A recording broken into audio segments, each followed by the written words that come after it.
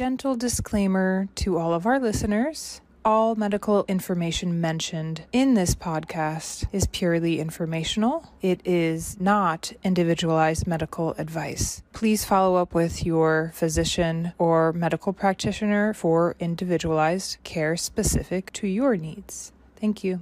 Hello, everyone, and welcome to the Know and Do Better podcast. My name is Dr. Melanie Carminati, and I am excited to have Dr. Michael Werner here with us. Dr. Werner, thank you so much for joining me.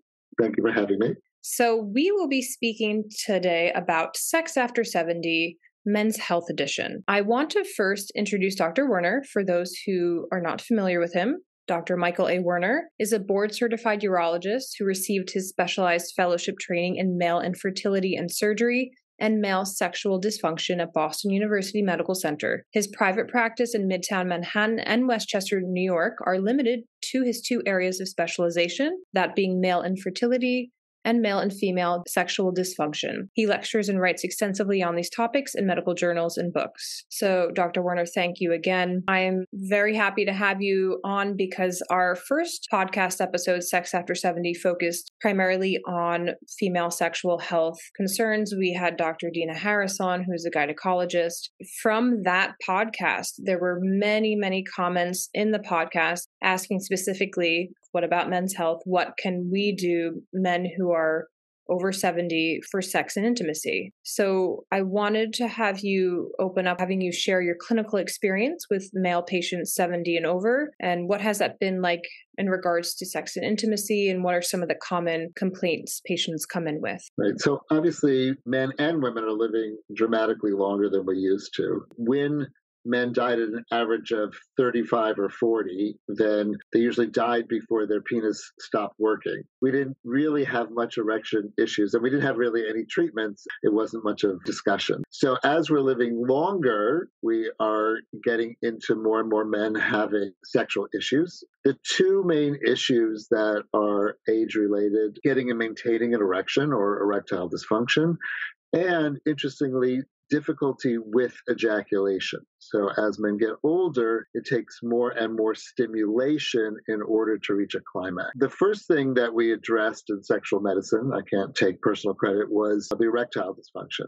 And we've been treating that for a very long time. The first modality that came about was the penile implant or prosthesis. Next came what are the penile injections, which we still use for men. And then the third tranche that came, there's many little ones in between, the revolution was in 1998, actually on my anniversary, when they released Viagra. So I've been in practice since 1994, and at that point, that was pre-internet and pre-Viagra. The men had really no idea that anyone else was suffering from erectile dysfunction. So it was, very eye-opening. In fact, I used to have to advertise in a phone book because that was the only way people could actually find out that other people had this issue. But things did open up in 1998. So my mantra has always been, if you have a penis, we can get you an erection. And that is true. You always start with the least invasive modalities. So we have oral medications. We have something called shockwave therapy, which we'll talk about. We have the penile injections, which I love, and we have the implant. What's happened now is since we can get everyone an erection and men are living longer and longer, we are now getting more and more men who are having difficulty, even though they get and maintain a good erection. They're having intercourse, and they're having a hard time reaching a climax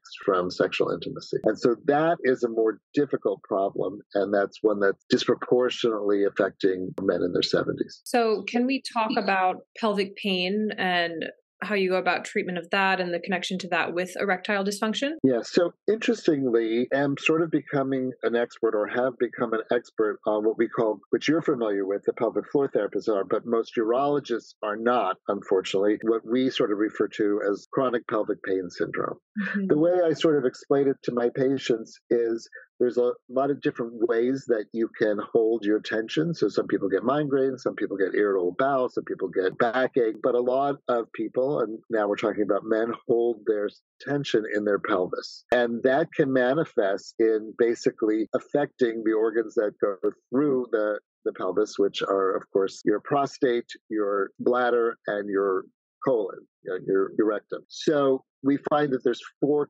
classes of symptoms that men will present with. So they can come in with atypical pain. So it can be in the perineum, it can be the tip of the penis, it can be the penis, it can be the testes, inner thighs. They come in with urination issues, frequency, urgency, nocturia, dysuria. They come in with erection and ejaculation issues, and they come in with bowel issues. And it really is, I swear I'm going to write a 200-page book with all of the different symptoms that men can have, because everyone assumes that they're unique, and they seem to cherry pick different symptoms. So no one really presents exactly the same, but when you get those symptoms in some configuration of them, you know that's exactly what you're dealing with. I had this when I was in my 30s, when I was under a lot of stress during residency, and it really wasn't recognized as a syndrome, and the causality was not recognized. And most men are put on multiple doses of Cipro or something for classic chronic prostatitis, which really is chronic pelvic pain until proven otherwise. The interesting thing is that the antibiotic have an anti-inflammatory effect. So actually the men will feel better for a while and then feel worse when they come off of them. And then everyone's convinced that it was an infection and they just need to keep treating them. So they go on to long courses of antibiotics. But I've had people who've had spinal surgeries and nerve surgeries, unbelievable amounts of workup. And they almost all have a cystoscopy when you look in the bladder with a scope, which of course is invasive in a young or older person. It's a diagnosis that we get from the history. Through my reading, we've actually come up with nothing is foolproof, but a crazily successful way of treating this, which is really a stool with three legs, which involves, of course, pelvic floor therapy. So pelvic floor therapy is super important. We also put them on daily tadalafil or Cialis, which relaxes smooth muscle. We don't know exactly how it helps, but we know it helps with voiding and it does relax the pelvic muscles. Then it's a harder pill literally for the men to swallow. They all need to be on something for anxiety. Not a benzodiazepine, because those are addictive, but something, SSRI, serotonin selective reuptake inhibitor, SNRI, something that you would treat that's not addictive, but that's long-term for anxiety. And I find when they do only two of these three, they don't get better at the same rate as when they do all three. So we spend a lot of time convincing them to go to pelvic floor therapy. Many men, particularly straight men, don't like anything going up their bottom, including a pelvic floor therapist's finger, but it needs to go there. And the daily Cialis is unbelievably cheap now. There's a new pharmacy that Mark Cuban started called Cost Plus Drugs, and 90 of them are about $20. So it used to be hundreds of dollars. And that's a good thing to know for your patients also. For almost all the generics, I don't know if you use them, they're shockingly cheap because generics are shockingly cheap and the markup is happening at the retail pharmacies, which drives me moderately insane. And also most of the anti-anxiety medicines are generic at this point too. That combination works very well. It takes a long time, but it works very well for chronic pelvic pain.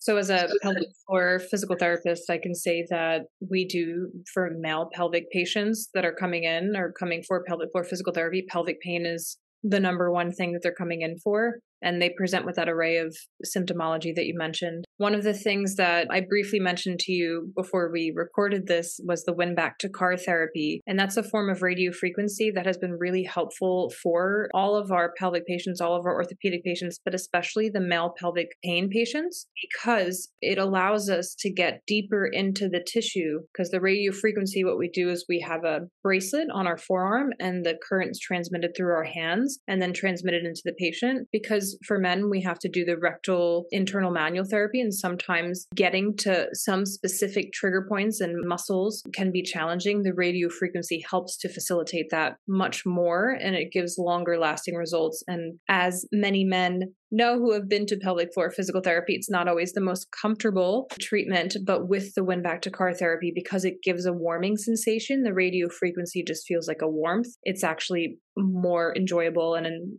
for the patients, and they end up requesting it. That's great. Is that standard then? Is that your first line therapy for like pelvic floor dysfunction? So we don't typically do it on the first session, building that rapport, and we typically will do standard internal manual therapy rectally for the male patients first, and then we will introduce it in a follow-up session. Unless we do have patients sometimes who have already been through pelvic floor physical therapy and they come to us specifically because we also have this modality. It's really wonderful. And so I wanted to come back to everything that you just explained in regards to that trifold or the 3-tiered treatment that you're using for the pelvic pain patients. If the pelvic pain is the driver of the erectile dysfunction, that will help with the erectile dysfunction? How else, what other treatments and what other factors come into play for treating erectile dysfunction? So with erectile dysfunction, basically, in order to get an erection, a man has to both get the blood into the penis and hold on to it. The etiologies for erectile dysfunction can be vascular,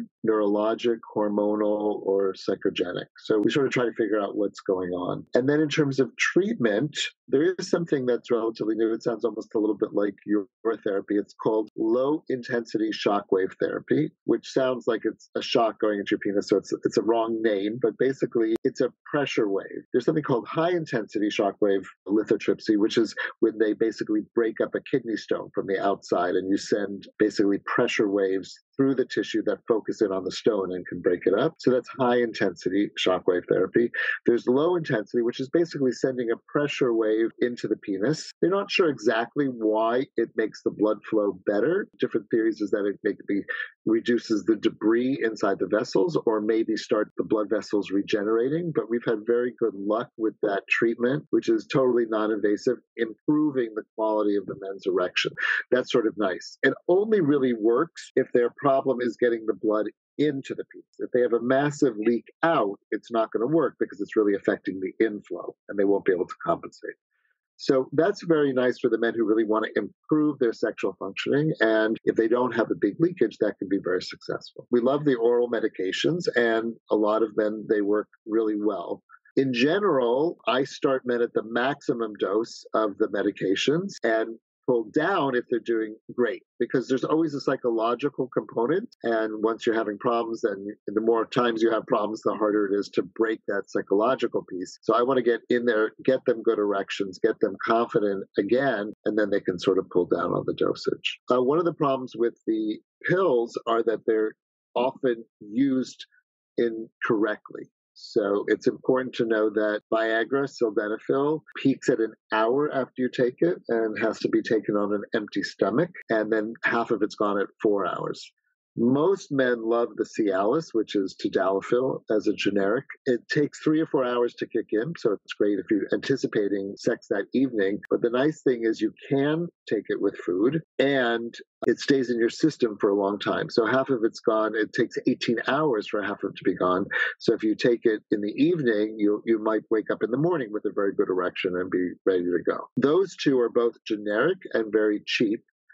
People are spending a lot of money because they don't want to go in to see their doctor at Blue Chew or Get Roman or whatever those ones are. And it's probably almost 100 times more expensive milligram per milligram when they get it there than if they get it from a prescription from their doctor and get it on Cost Plus, where 20 of the 20 milligrams of the Cialis are about $14, $15, $20 something. So it's important with the pills to use them correctly. If the pills are not working, then I really, really do love the penile injections, the intracavernosal penile injections, which sound horrible, and every man says it. And not in a million years would I put a needle in my penis. But it's a 30-gauge needle, and you put it in an auto-injector, and you press the button, and they literally either they don't feel it or mostly they feel like they've been flicked with a rubber band. And again, like any other treatment, if you can get your medication directly where you need it, then you have more success. With an eye infection, eye drops are better than oral antibiotic. For lung issues, you would love to use something you can inhale rather than taking it orally. The advantages of the injections are that they are much, much, much more powerful than the pills, and they don't give you any systemic side effects, and they can help rehab the penis. So it takes a little finesse to know how to do them and to teach people how to do them and figure out the right dosage. But if the pills are not working, the injections work beautifully. If those are not working, there's other kinds of things, like there's a vacuum erection device, there's constriction bands, but really if they have a major leakage, then they should go into a penile prosthesis or an implant, which is all internal. They don't walk around looking like some kind of freak. It's basically a closed system. There's a little ball in the scrotum, and you basically compress it, and it pushes the fluid from a reservoir into the chambers that are sitting in the penis, and the man gets good erection. And when he's finished, he presses another button in the scrotum, and it goes down. Sensation is the same. It's just mechanically giving the man erection. So that's why we can get any man a good erection. I wanted to have you explain the difference because my understanding for younger male patients who have premature ejaculation, there is a large component of anxiety with that. Can you explain the difference between that and then the ejaculation difficulties in older males? So premature ejaculation is the most common sexual dysfunction, and we really divide it not by age as much as by whether the men have it lifelong or whether it's acquired. Most of the time, it is not psychological, and it's almost like a reflex. And some people have reflexes that are faster, and some people have reflexes that are slower. We have some men that are so extreme that they actually have never been able to get into an orifice. They call it portal, I love that name, ejaculation. Basically, if someone touches them or showers them or whatever, they ejaculate. Most men couldn't do that even if they wanted to. So that is not psychological, that's very physical. And some men just ejaculate with very little stimulation. We used to think that that would respond well to behavioral therapy, and that sort of dropped off. The longer I've been doing this, the longer I realize that it is not psychological. So that's lifelong. And the best treatment for that, in my mind, there are topical things to numb the penis a little bit, and you're trying not to get it on the vagina or the anus. You can wash it off and it still numbs the area without being transmissible. But the best treatment for that are the SSRIs, the serotonin selective reuptake inhibitors, not because the men are depressed, though it's not fun to have premature ejaculation, but one of the side effects from some of the SSRIs are to delay ejaculation. In fact, the meds for anxiety and depression, that's their main side effect, which we're using for an advantage for the men with premature ejaculation. Obviously, for men or women who already have difficulty reaching a climax, that can make it worse. So whenever I'm prescribing one of these medicines for patients, my first question is for the men, in general, how is your ejaculatory control?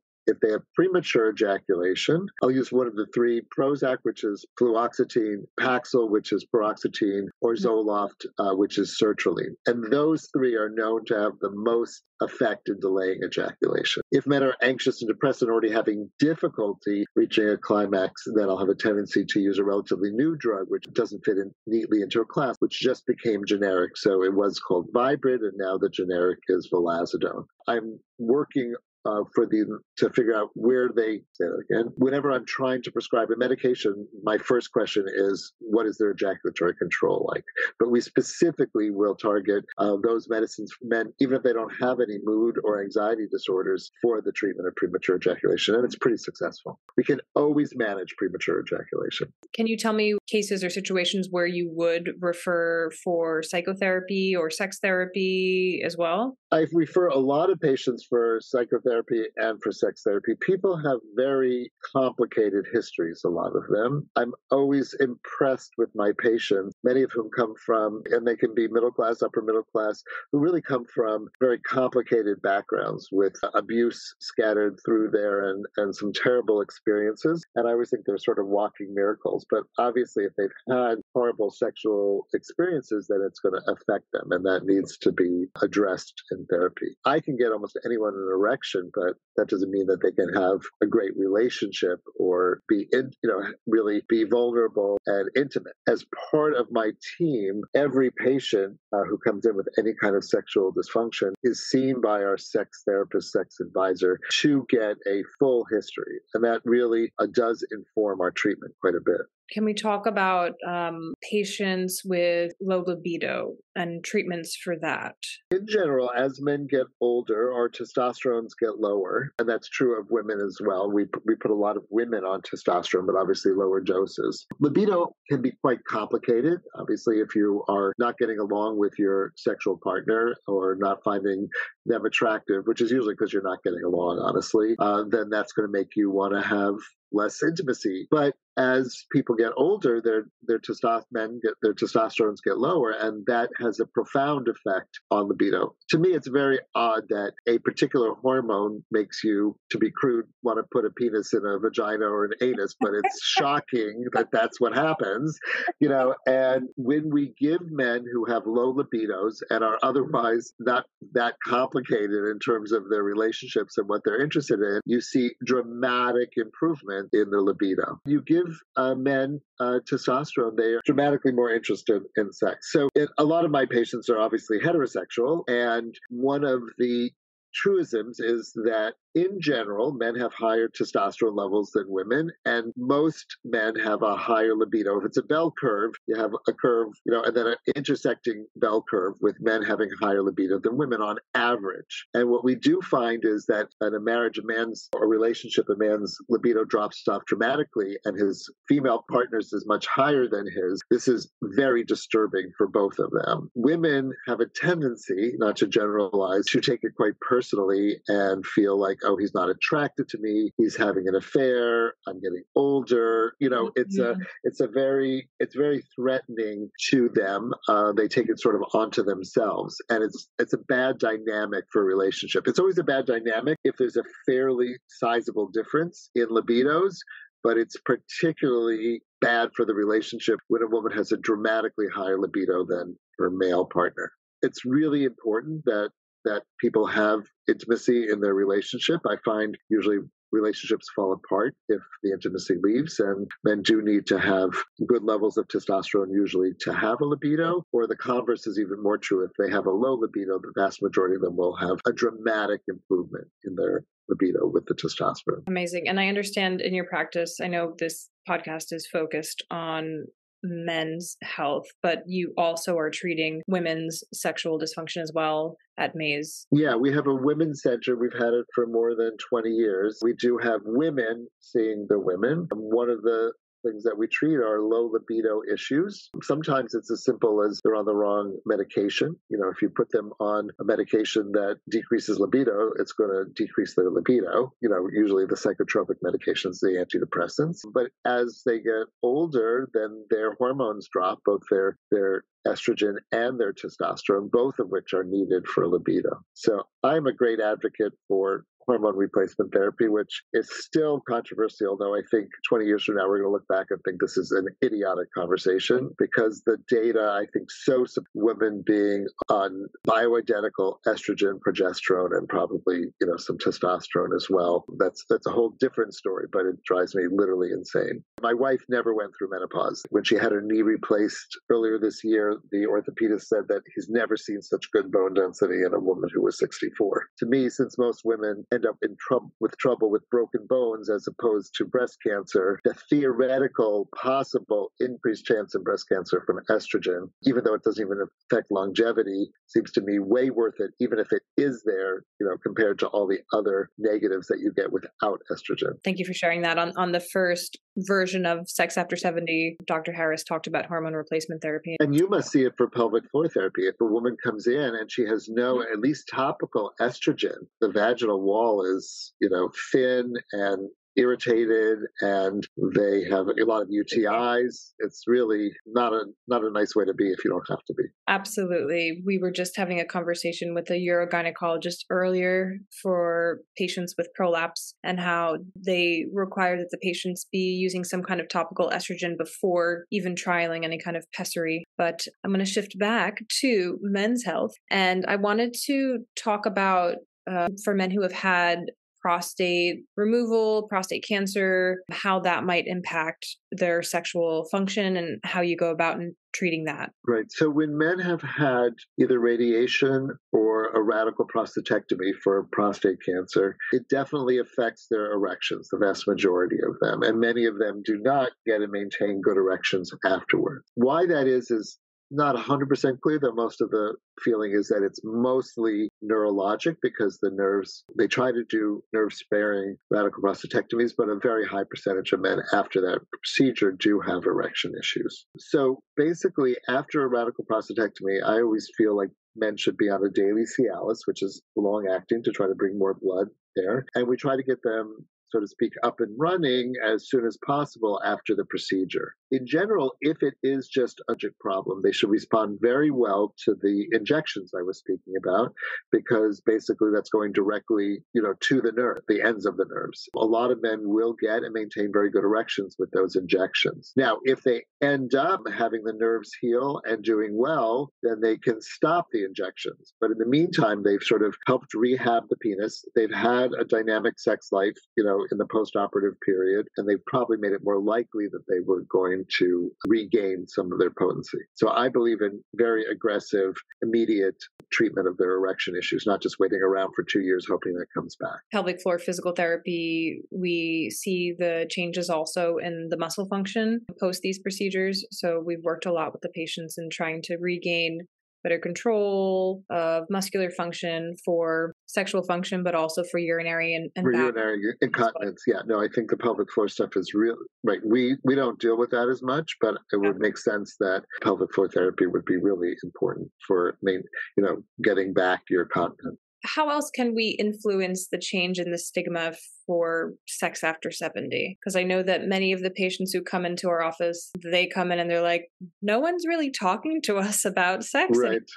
Again, we're talking about the men. I think men are having more and more and appropriately higher expectations of their functioning for their whole life. One of my favorite stories is I had a guy come in who was 85 for erection issues, and we started his evaluation, and then he came in the next visit very pleased, and he said, by the way, Dr. Werner, I lied to you. And I said, well, what did you lie about and why did you lie? And he said, well, I'm actually 95, but I was afraid you wouldn't treat me. Oh, so I told you I was 85, and I would have treated you if you were 105. So he did very nicely. What's interesting is, I guess I have a very sophisticated group of men usually coming. So they're demanding, they're like, I'm a healthy 74. 70 is the new 50. They're expecting that we're going to manage every aspect of their sexual health. They're sometimes surprised that they're not functioning like when they were 20. You are 75. 70% of men at 70 have erection issues. We can manage them, but when you're 40, you're going to need, reading glasses. At a certain point, you might need a knee replaced. You are not the bionic man. So their expectations actually sometimes are unrealistically, almost humorously high. And we can always get them erections. That's the nice thing. Where we're running again into the problems, we definitely have tools to help them reach, ejaculation from intercourse, but I can't look them in the eye and say for sure I'm going to be able to help you with that and guarantee it. But we do have that's sort of the new frontier of sexual medicine, and we are getting better at it, but we don't have those guarantees that we have with everything else. Got it. So I think we had a very thorough conversation now, but I wanted to wrap up and ask if you have any final remarks before we close up this conversation. No, thank you for having me. I think, again, the interface between pelvic floor therapists and urologists who specialize, and especially in ED, is men should just be aware if they have that grouping of symptoms, which lead you to think you have chronic pelvic pain syndrome, which would be weird pain, peeing issues, erection issues, and bowel issues, assume that you have chronic pelvic pain syndrome. If someone says you have chronic prostatitis, run. Don't take lots of antibiotics. See someone like me and someone like you and embark on a course of pelvic floor therapy, daily Cialis, an anti-anxiety medicine. And the other thing that we use, by the way, it's sort of number 4 is Valium suppositories, actually, into the rectum, and that can help relax those muscles. And I bet you use those as well in certain contexts. We work very closely with the pelvic floor therapists, and obviously, as in any field, some of them are better than others, and we really try to find the ones that are really willing to work with the men, both in an aggressive but non-threatening way. And it's one of those very many examples where the different professional groups work hand in hand. Absolutely. Well, Dr. Werner, thank you so much for your time. Thank you for this conversation. Thank you for sharing your expertise and your knowledge. And thank you everyone for tuning in to listen. Spread the word about these options and specialty for treatments for sexual dysfunction for men. Join me next time for another informational conversation. Thank you. Thanks so much. That was great.